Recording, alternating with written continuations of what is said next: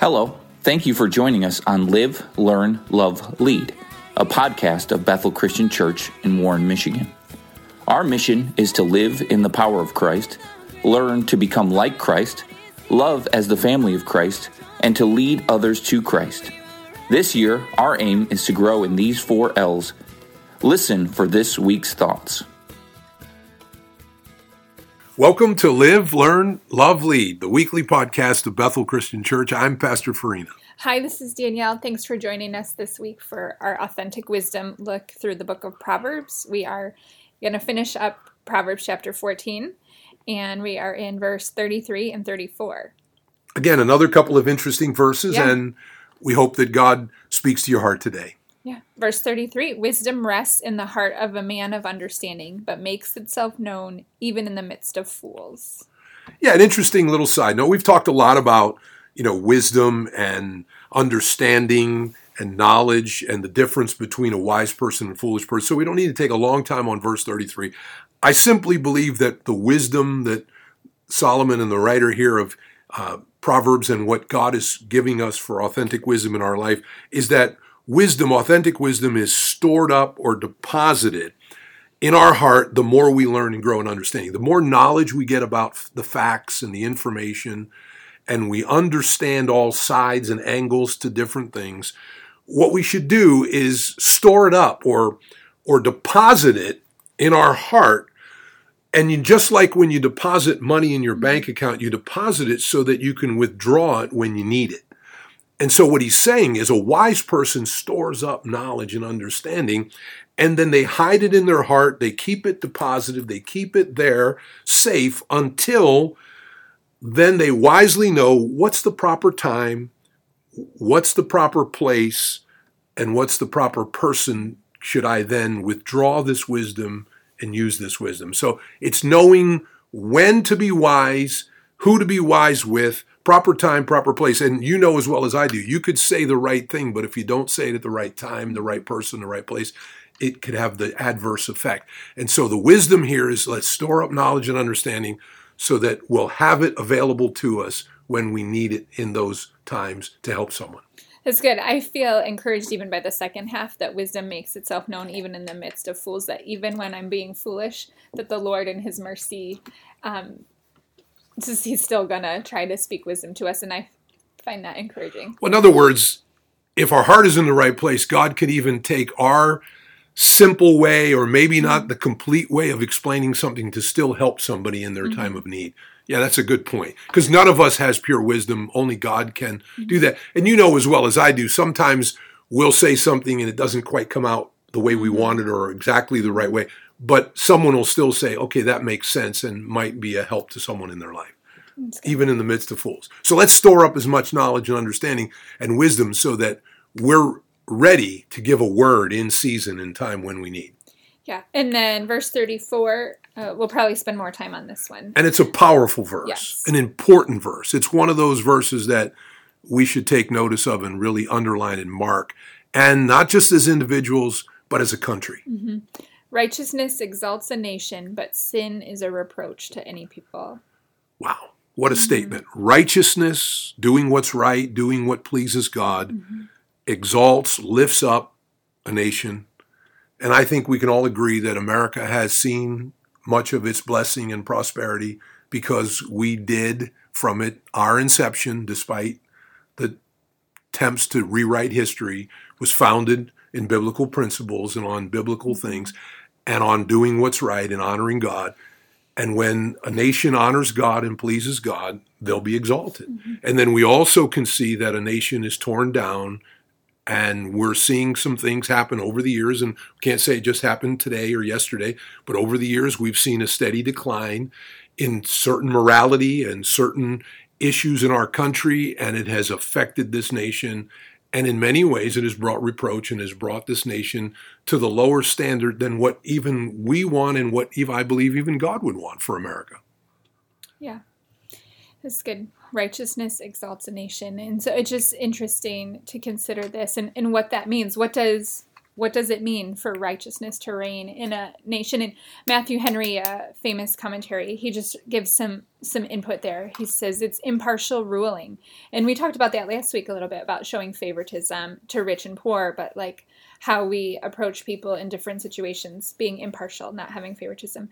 Profession and practice of virtue, that there is a standard. There is a standard of what is virtue and what is righteous and what isn't.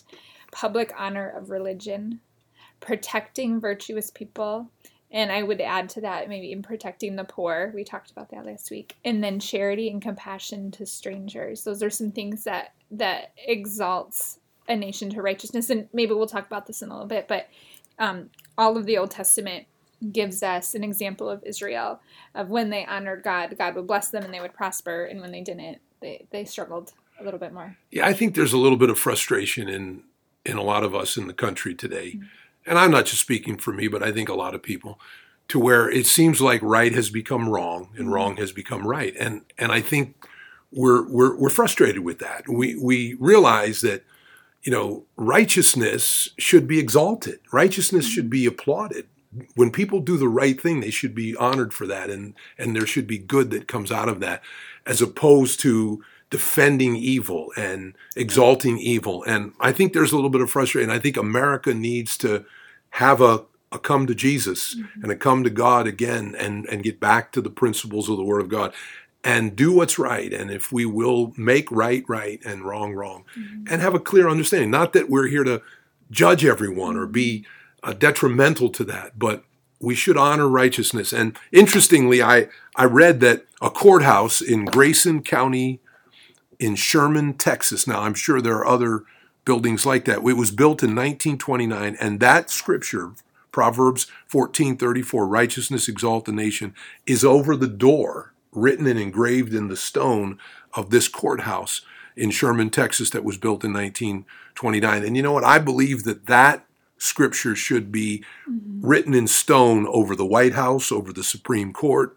over governor's offices, over city officials' offices, over the mayor's offices, and over our homes.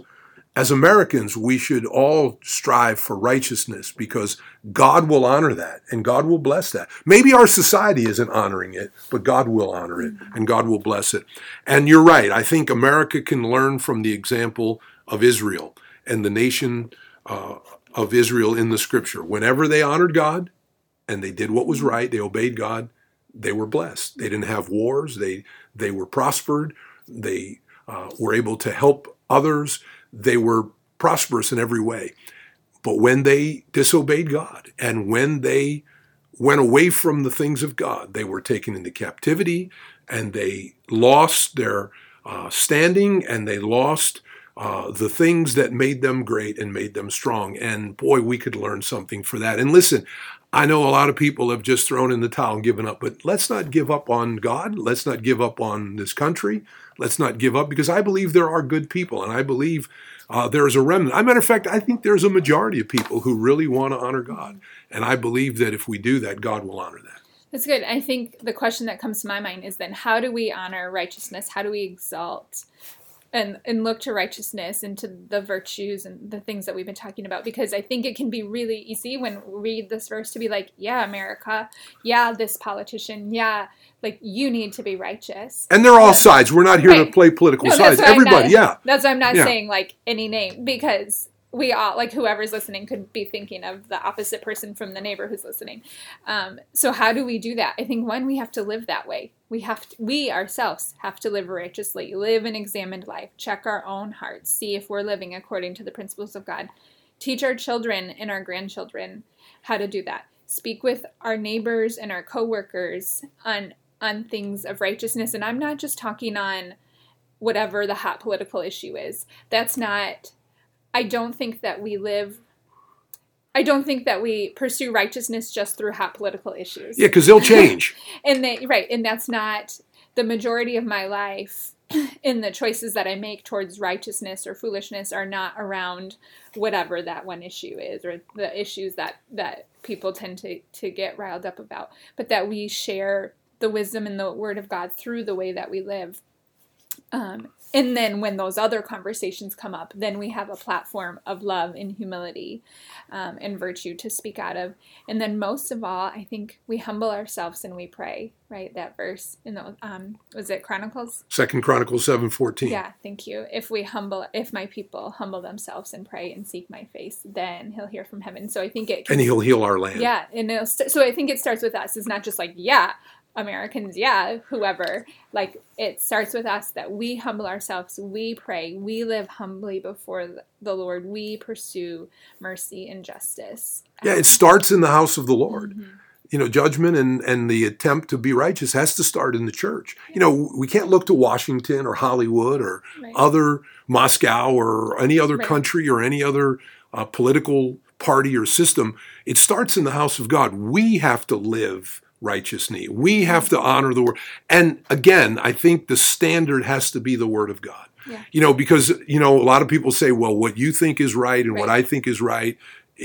Truth is all relative. The idea of truth has versions. Well, look, we have to have the same standard, and the standard is the Word of God. It's not what you think. It's not what I think. It's not what my church teaches. It's not what this political party ascribes to. It's not what the Supreme Court even says. What does the Bible say? What does the Word of God say? Not the White House, not my house, not this church. It's what does the Word of God say? If God gave us His Word as the standard to please Him, and if we will honor His Word and please Him, He will exalt us. And those are good practical ways, but it's got to start with us in that. And I know your heart and my heart today is that America would have a revival, and we would allow God to again ignite, and that good people and godly people would rise up, not rise up to be vigilantes, but rise up to be people of faith and people of truth and people who live by the word, have the courage to stand for the truth and not waver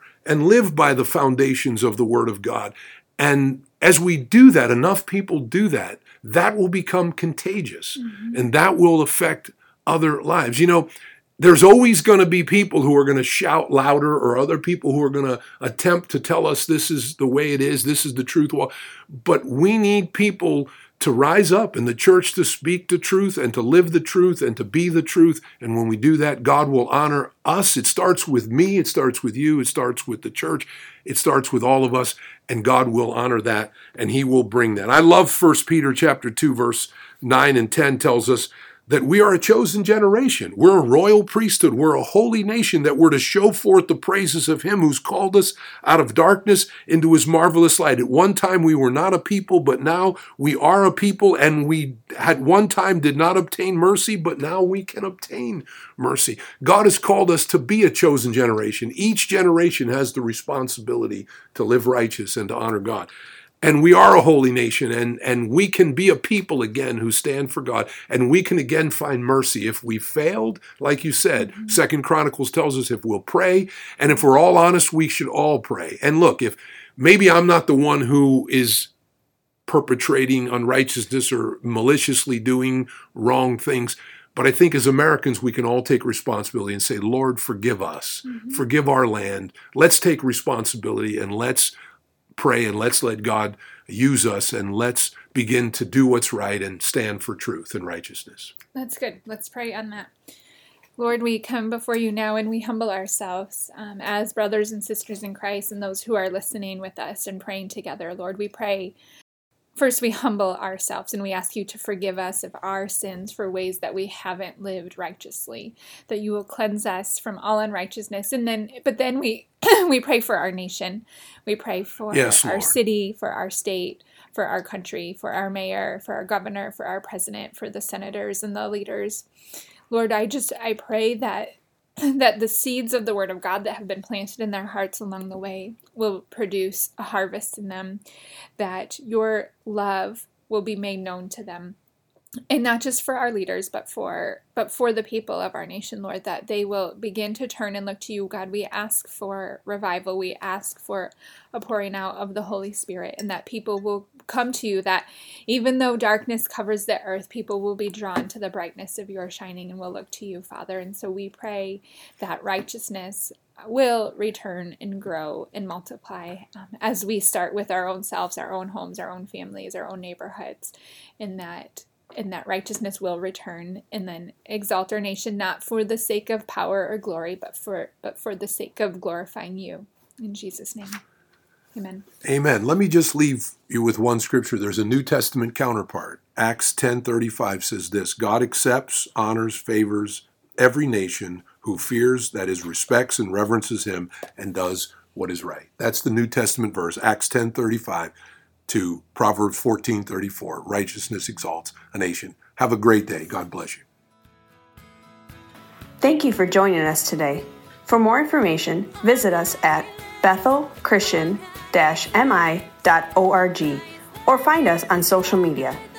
To stay updated on upcoming episodes, please consider subscribing to the podcast. We pray you will be empowered to live, learn, love, and lead in the power and love of Christ.